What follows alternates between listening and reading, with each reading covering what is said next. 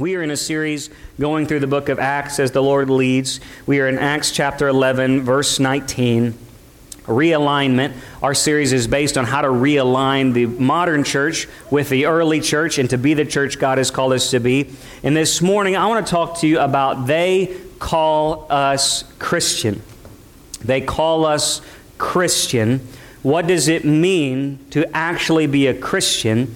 And we're going to go back to the first time someone was ever called that in Scripture. So what is a name, though?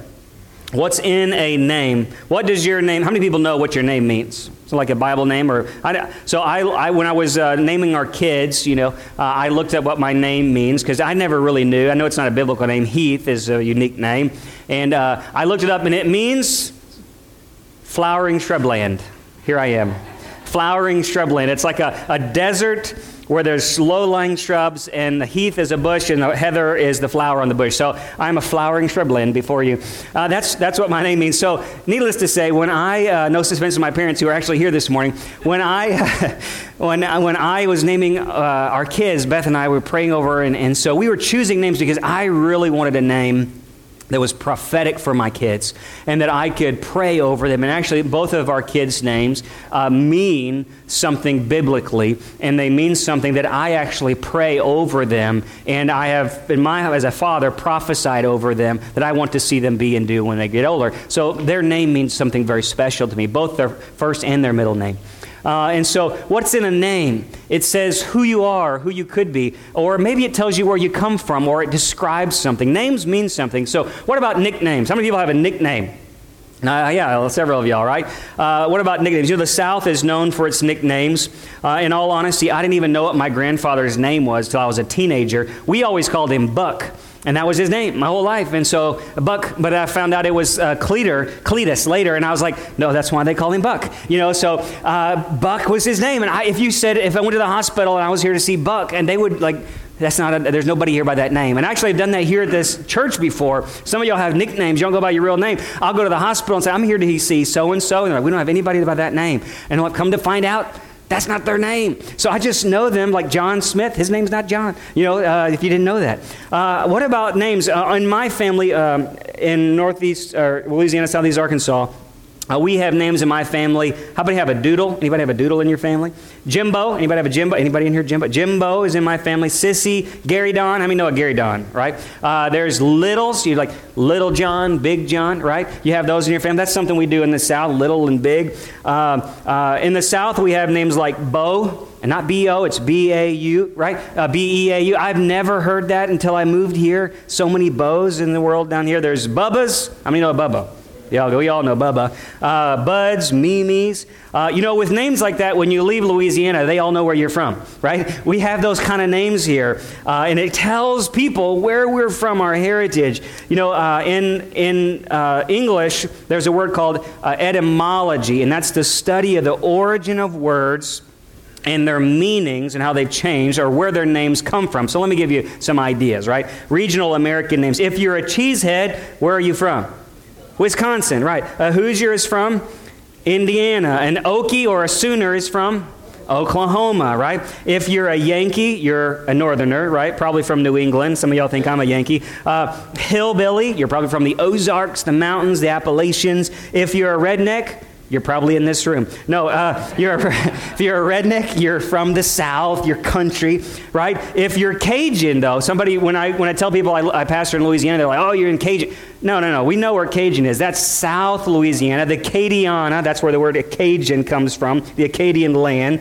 And so, but not every person from Louisiana is a Cajun, right? There's a description and but not every person, even in South Louisiana, right, is a Cajun. There's not just the name of the location, but it describes the person, their heritage, what they like, the way they talk, perhaps. There's more to a name than just a name. Are you with me? It means something. It tells you where you're from, what you're like, something about you. And so if I say Christian, what does that name mean? What does that name mean? Where is it from? The word Christian is only in the Bible 3 times, and so many people use it to describe themselves or to describe others or people in the church, but it's actually only in the Bible 3 times. That is not the normal name for the church or for a believer in Christ. Do you know that a name, it can designate a person or a thing? So if, say, I am of the Harris clan, it designates where I'm from. If I say a canine, you know I can mean it designates a wolf or a dog. It designates of which it from, right? So a name can be what it's from. It can describe what it does. A toaster toasts, right?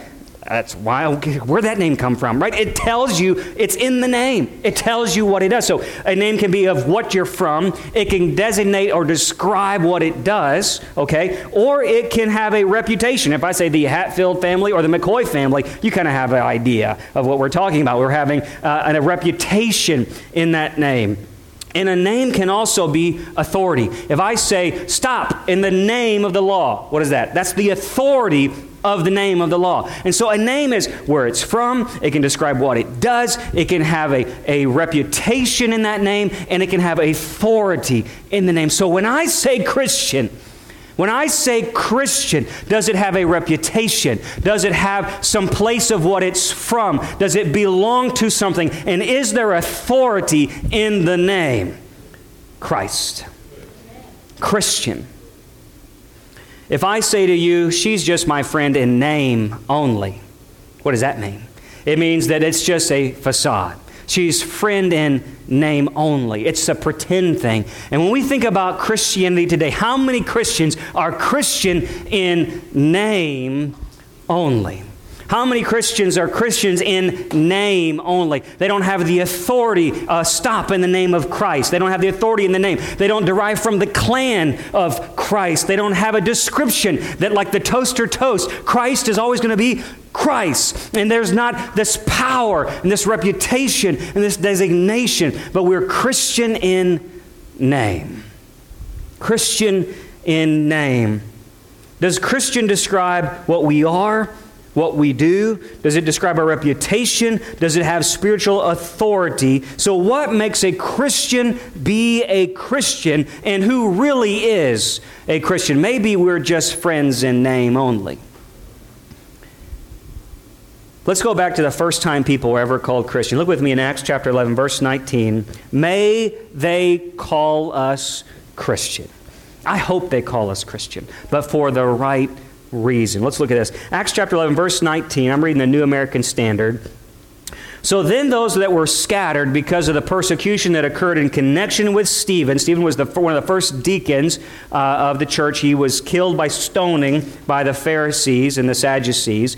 And they made their way to Phoenicia, Cyprus, and Antioch, which is way up north from Jerusalem, scattered a long ways away. And speaking the word to no one except to Jews alone. Remember, the first church really went to the Jews first. But there were some of them, men from Cyprus and Cyrene, who came to Antioch and began speaking to the Greeks also, the non-Jews. And they were preaching the Lord Jesus. And the hand of the Lord was with them. Somebody say, them. It was with them. Who are them? I don't know, but they did it. Then it was with them. And a large number believed and turned to the Lord. And now when Luke says that, remember, he's described thousands before. 3,000 was added, 8,000 was added. So when he says many, I don't know how many, it's a lot. He didn't even number it. Many returned to the Lord. And news about them reached the ears of the church in Jerusalem. They sent Barnabas, he was one of the early church fathers and leaders, off to Antioch. And when they arrived and witnessed the grace of God, he rejoiced and began to encourage them. That was what Barnabas was. He was known for encouragement. And he encouraged who?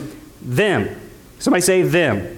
Them. Who is them? That was them. All with resolute heart to remain true to the Lord. And he was a good man, full of the Holy Spirit and of faith. Considerable numbers were brought to the Lord. He left for Tarsus to look for a guy named Saul, who we know is Paul. And when he had found him, he brought him to Antioch. And for an entire year, they met with the church, taught considerable numbers, and the disciples were first called Christians in Antioch. Now I'm just going to read a couple of verses. It says, verse 27, now at the some time, prophets came down from Jerusalem to Antioch. One of them was named Agabus. He stood up, began to indicate by the Spirit there's going to be this great famine all over the world. And this did take place to the reign of Claudius. And in proportion to any of that, the disciples who had means, each of them determined to send this contribution for the relief of the brethren living in Judea. And they did this sending it in charge of Barnabas and Saul to the elders. Okay.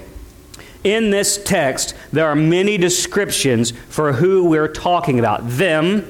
There's the church, there's the disciples, there's the brethren. If you look in there, Luke never describes them as Christians until that one verse. He says, and them, they, the brethren, the disciples, the church there, were first called Christians in Antioch. So I want to take you through the names of the church in this, of these brethren, of these disciples, of these Christians, through this point in the book of Acts. Okay, so just follow along with me. It says in verse 26, he says, and the disciples were first called Christians. So a Christian is a disciple. That's the first word we're going to write down this morning. We are Christians. Who is Christians? Not just in name only. We are disciples. That's the first word, disciples.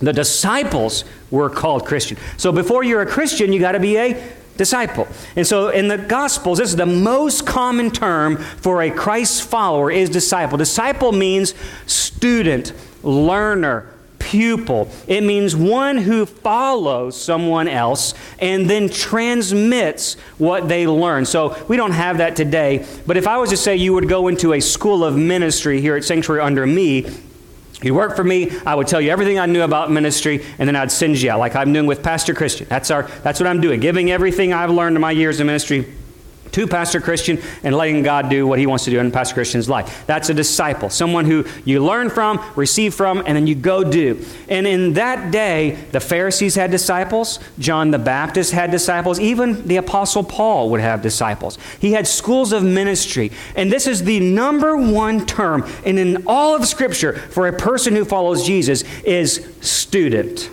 Someone who studies under Christ. But a disciple is always a person, when they graduate, their job is to make more disciples. Study under someone. Plato, Socrates, Aristotle, all those guys studied under, right? They all studied under. And that they transmitted what they learned and sent it out to the world. That same idea is what the Bible says is those who begin to follow Jesus. We're all called learners who transmitted. Like on Facebook, we follow and then we share. Right? That's what we do. We follow someone, then we share what they do. And so that's kind of how we are all disciples. Some of us are Fox News or ABC News. You follow what they say, you believe what they say, and then you hit share. And then you transmit it out to the news feed so other people can read what you read too. That is simply discipleship. If you receive something from someone, you believe what they said, and you share it with somebody else, you are a disciple of that thing. So think about this. What are we all disciples of? What are we all disciples of? How much of our lives are really discipleship underneath entertainment and technology? How many of our young people follow these celebrities online? They buy all their clothes. They believe what their political views are. They transmit what those things are to their own life, and then they share it with their family and friends. We believe what we hear, we transmit it to our life, and then we share it with the world. Maybe we are more disciples of entertainment and Hollywood and Fox News and ABC News than we are even of Jesus. Because if we were really disciples of Jesus, we would share Him more than we share anything else. We would put on what His teachings are more than the news, more than entertainment, more than music, more than TV, and we would look like Him, act like Him, and then hit share. Like, follow, share. That's discipleship. How much, I'm not going into Facebook, how much of our news feed is Jesus and how much of our news feed is entertainment and politics? I'm just saying. Because if you are liking and sharing Jesus the most, He's going to be the number one thing you're transmitting to this world. And it says, these people who planted this church were first disciples. They were disciples. They were those that met the qualifications for His school of ministry. They followed Him. They gave up their lives. They left their net. Their life was hated in this world. They followed His ways. They trusted in His word by faith. And so they could gain eternity. They were to love and obey Him and to take up their cross and follow Him. And Luke takes this term and says, believers in the early church were all called disciples. In fact, by Acts 11, there were groups of disciples in every single town in Jerusalem, Judea, Samaria. And now he says groups of disciples were making it all the way to the Gentile world, all the way up into Antioch. And they were willing to go because they were missional. When I say disciple, I mean someone who is missional, someone who is empowered by God's Spirit. These people were externally focused. They were willing to go across cultural barriers and lines. They were willing to go across the aisle to people of different race and creed and culture. They were intentional. They were moved by God's grace. Because of what Jesus had done in them, they couldn't stop sharing the good news. It was something that happened. It was an encounter with the grace of God, and they learned the truth. They believed it, and they couldn't keep it in. It's like we went to the coffee house and they just had to tell somebody in the coffee house about what Jesus had done because nobody knew. Nobody knew. So the word disciple is to be a missionary. It means missional, exponential growth, cross-cultural, intentional, Spirit-empowered. And their goal was to begin to plant churches across the Roman Empire. In fact, this church would begin to plant churches more than any other church in the Roman Empire. And Luke says these are the ones that were first called Christian. You want to put on the name Christian, you better look at where it comes from. These people were church planters. They were house church leaders. They were willing to leave their jobs to go to somewhere else where no one else knew about Jesus. They were true, authentic disciples. How many of us are in Christ's School of Ministry? How many of us, does that describe me? I'm looking at myself. Heath, are you as missional as you should be? Are you transmitting as much as you should? Am I eager to talk about Jesus to strangers I meet? Am I willing to reproduce what God has done in me, to partner with God's Spirit to reproduce that encounter in someone else? If I'm just doing it all for me, then maybe I haven't really got this discipleship thing down yet. I don't even need to hold off on that term Christian. Let me just work on the discipleship part. I need to be a person that reproduces my faith into someone else. And I want to be a person that the Holy Spirit's moving in me so much that I can't help but do it. If you're making yourself do it, that's religion. But these people were responding to a radical encounter of God's grace. Jesus said, who loves me much? The person who sinned much or the person who sinned little? If you think you're all good and you're not that bad, then you're not going to be excited about him. But when the poor and the lame and the prostitutes came and they wept at his feet, they knew what he'd done for them and that made them, oh gosh, you got to know what this guy did for me. That's a disciple. Number two is the way.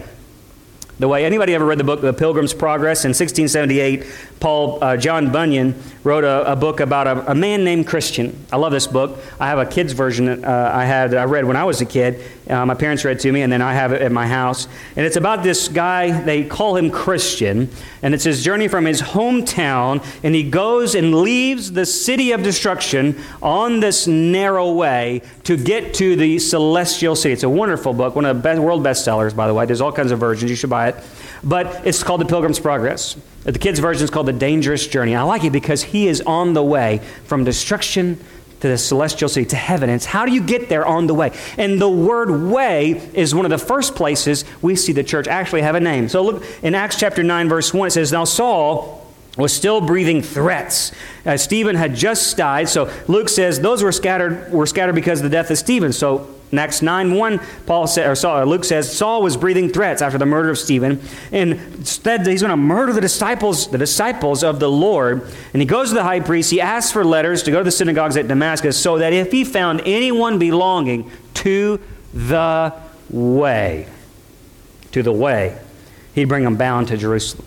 The first name we have of Christianity in Scripture is disciples. The second is the way.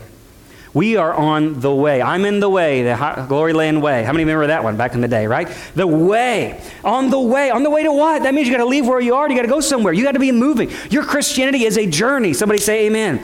You're not supposed to stay where you are. You're supposed to be going somewhere. And you're following the Holy Spirit by faith, just like Moses and them left Egypt, got baptized in the Red Sea, looked at the Holy Spirit who was burning over them with fire and cloud, and said, wherever the Holy Spirit goes and whatever he says go, I'm on the way. Where are you going? To the promised land. That is your life and my life. If you're just sitting still and waiting for something to happen, I'm sorry, you're not on the way. It is to follow the Holy Spirit by faith on the way to heaven. And how many in heaven right now? You ain't got there yet? We still be moving, babe. We are still going somewhere. You should be doing something with your Christianity. We're on the way to the highway. We're on the highway of holiness, Isaiah said. You are to follow Jesus. What did he say? I am the way, the truth, and the life. No man can get to the Father but by me. That means he's ahead of me. He's the Moses. And I'm watching his steps. I'm looking at the Holy Spirit. And see, guess what?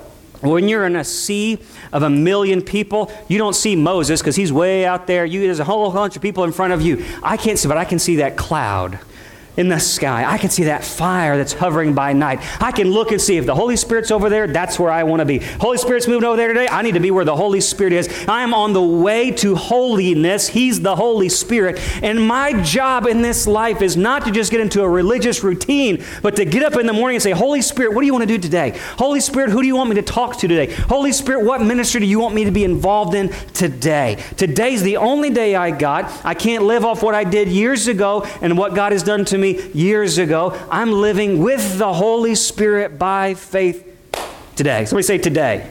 You're on the way to heaven today. Jesus said, go by the narrow way that leads to life. And so they saw these people are on the way to something. He called them the way. They are the way. These people, what way were they going? It was the way of suffering. See, these disciples in Antioch, they'd suffered. They've been scattered for being called the way, but they didn't let that stop them about telling about Jesus. They were scattered. The first century church was scattered because of persecution. The narrow way, few find it, but many are walking this road to destruction that leads to death, but few find the way that leads to life. And this way involves suffering. You see, they had a suffering Savior, and it wasn't beneath them to be a suffering servant. Come on, somebody. Sometimes we don't want the easy way. We want the way that's the prosperity way in America today. We want the comfortable way with good pews and good entertainment and a popular pastor that's got great sermons and a worship team that moves the emotions and great kids programs. That's not the way of the early church. The early church was meeting in dungeons, meeting in catacombs, meeting in secret by night, get up in the day wondering if they're going to go to jail today. They're risking their life for the way. Come on, we got to have a revival in America of the way, the truth, and the life to say, God, I'm willing to go anywhere you say go, even if it goes through the valley of the shadow of death. I fear no evil, for thou art with me. Man, I'm going to go wherever you go, Jesus. Jesus said, pick up your cross and follow me. Let's go. They did. They said, God, they're killing us. Let's get out of Jerusalem. Let's follow the Holy Spirit. So let's travel. I lost my job. I lost my house. I don't know. The house, somebody else is living in it now. I don't have a job anymore. I don't know how we're going to make it. Honey, how are we going to get income? I don't know. Let's just get with these other Christians. Let's go get on a donkey. Let's go. Let's just keep going until we find the next biggest city. And they went. Can you imagine thieves and robbers and all the things you'd have to do? You left everything, your grandpappy's land behind, and you moved to a city which was Antioch, which was like New York City. You're from little old Galilee. And you move to New York City, it's a melting pot of people. It is hundreds, thousands of people. There's the only city in the ancient world that had streetlights, by the way. It was a wonderful, huge melting pot. Pagan city, though.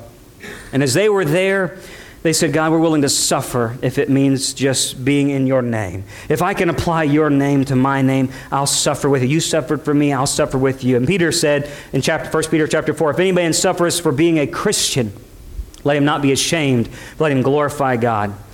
Dietrich Bonhoeffer, who was a pastor who died under Hitler and stayed behind when World War II happened, he moved back into Germany behind enemy lines to pastor the church in Germany under the radar as Hitler was taking over the world. And he wrote to us from that place. He says, if Christ bids a man, if Christ calls a man, he bids him come and die. And he did die for his faith in Nazi Germany. Because he knew to go where Jesus was might involve suffering. He left his ticket to America and said, no, I'm going to be where my church is. And he went behind that line and stayed and died. Because if Christ bids a man, sometimes he bids him come and die. You say they gloried in suffering. They were blessed because they were persecuted. That was the entrance to the kingdom. Jesus said, blessed are you if you are persecuted for my name's sake, my righteousness. He says the suffering in Acts 7, though, here's the glory part. If you suffer with Jesus, you'll be glorified with him, the Bible says. They suffered in Acts chapter 7, and it led to the expansion of the church in Acts chapter 8, 9, 10, and then now into 11.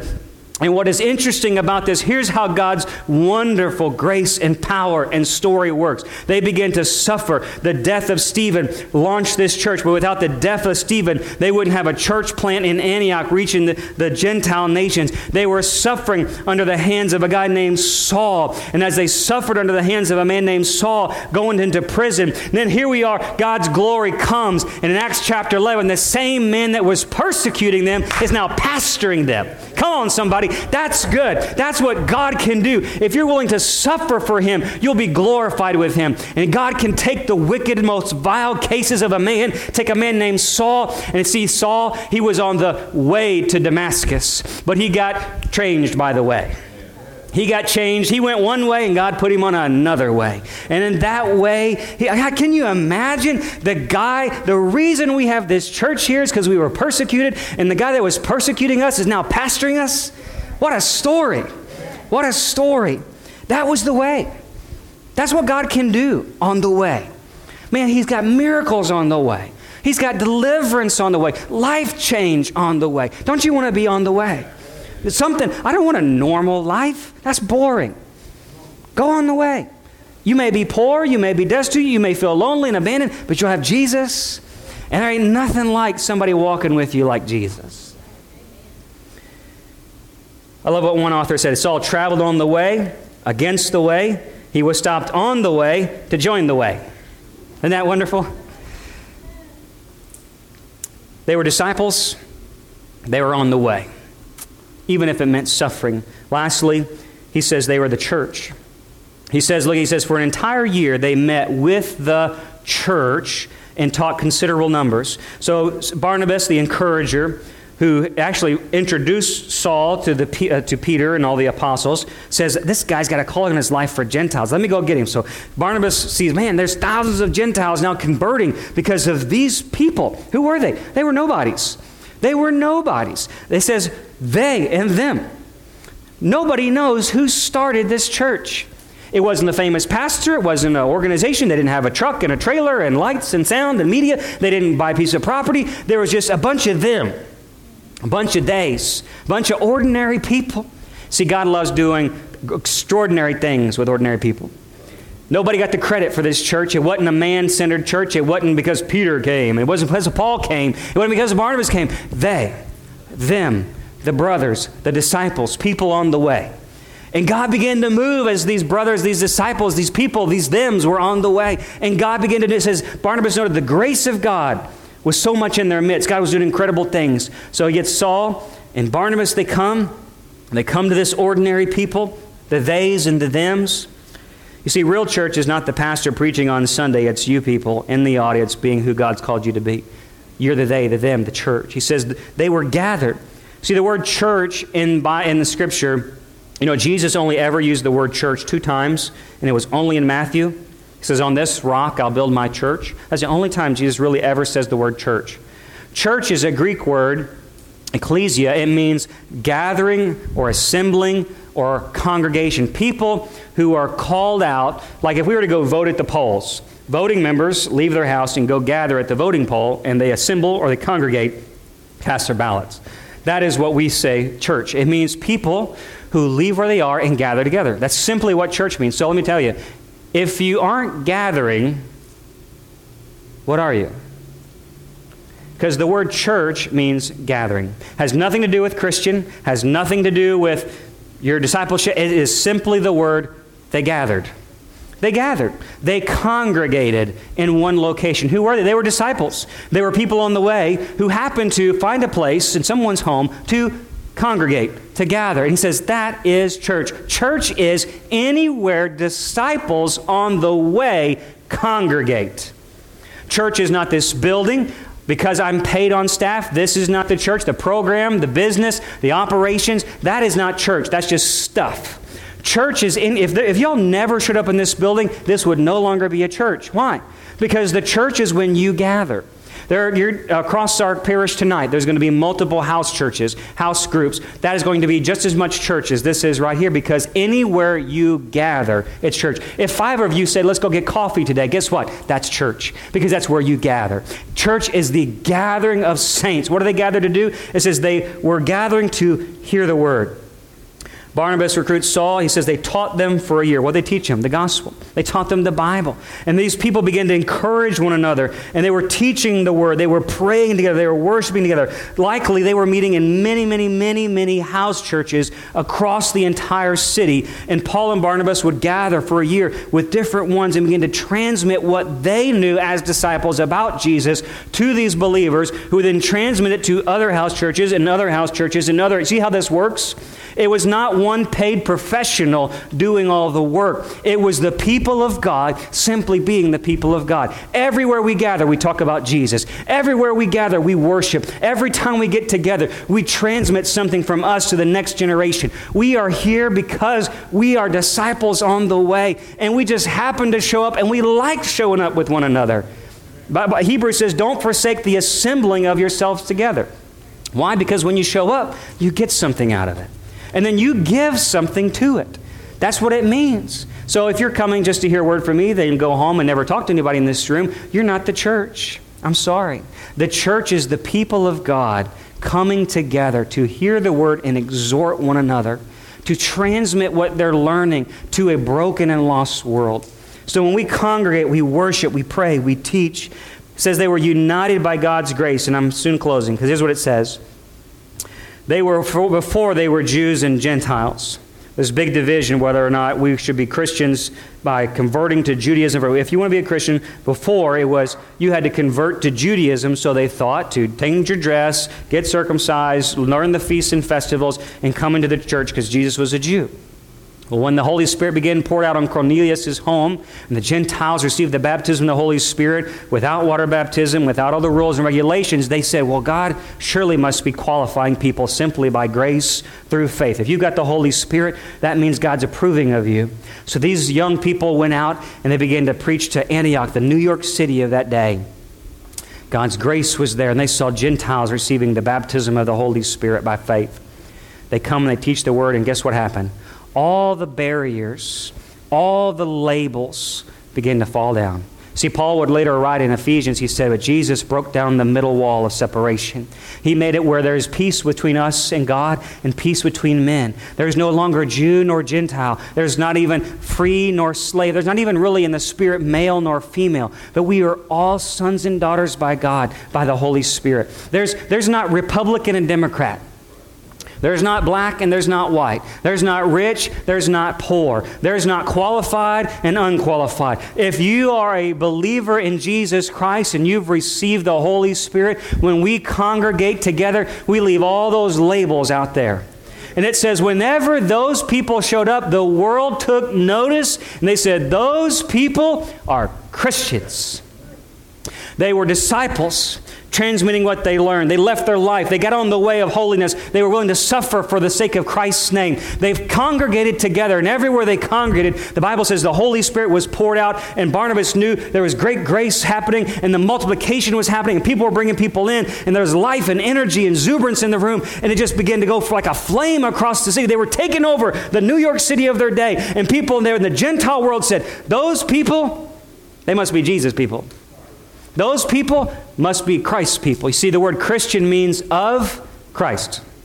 It means of Christ. It actually means little Christ. Someone who is of the Harris family is taking on my influence. My kids are of the Harris family. They are of Heath Harris. But if we are of Jesus, if we're of Christ, won't we be like Him?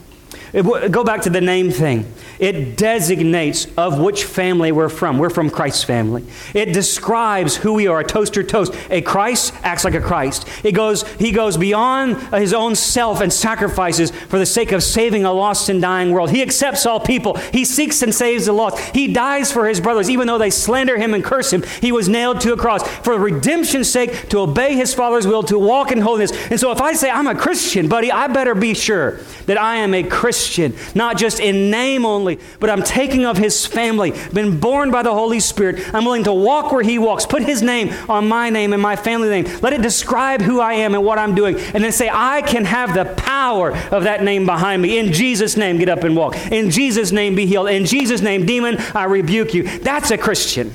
That's a Christian. Not just in name. Man, there's so many people Christian in name only. And it's not something you can ever do or deserve or earn it. So my challenge to you is not to say, go out of here and try harder. Let me tell you something. You'll never be a Christian by your own works. These people received this. These were scallywags. These were people who were reptiles and dogs, pagans, heathens, evil people. And they said, Lord, we believe. They received the Holy Spirit, and they didn't do a thing. The Holy Spirit took the house. The Holy Spirit took the vessels. There was nobody here that did this. Paul can't take credit. Saul can't take credit. Barnabas can't take credit. Not a single person can. That's the Holy Spirit doing this. If you and I want to be Christians, we've got to have the Holy Spirit activated in our life. We've got to say, God, I'm not worthy. I'm not holy. There's nothing I can do. But Jesus, you are worthy. You are holy. Holy Spirit, I surrender. I want to be a learner. I want to be on the way, even if it means suffering. And Jesus, I'm going to show up every time, God. Not because I have to, not because of religion, not because I need to, because the pastor is going to get on my case, not because I'm scheduled to serve today, but because I'm a Christian. Will you stand with me this morning?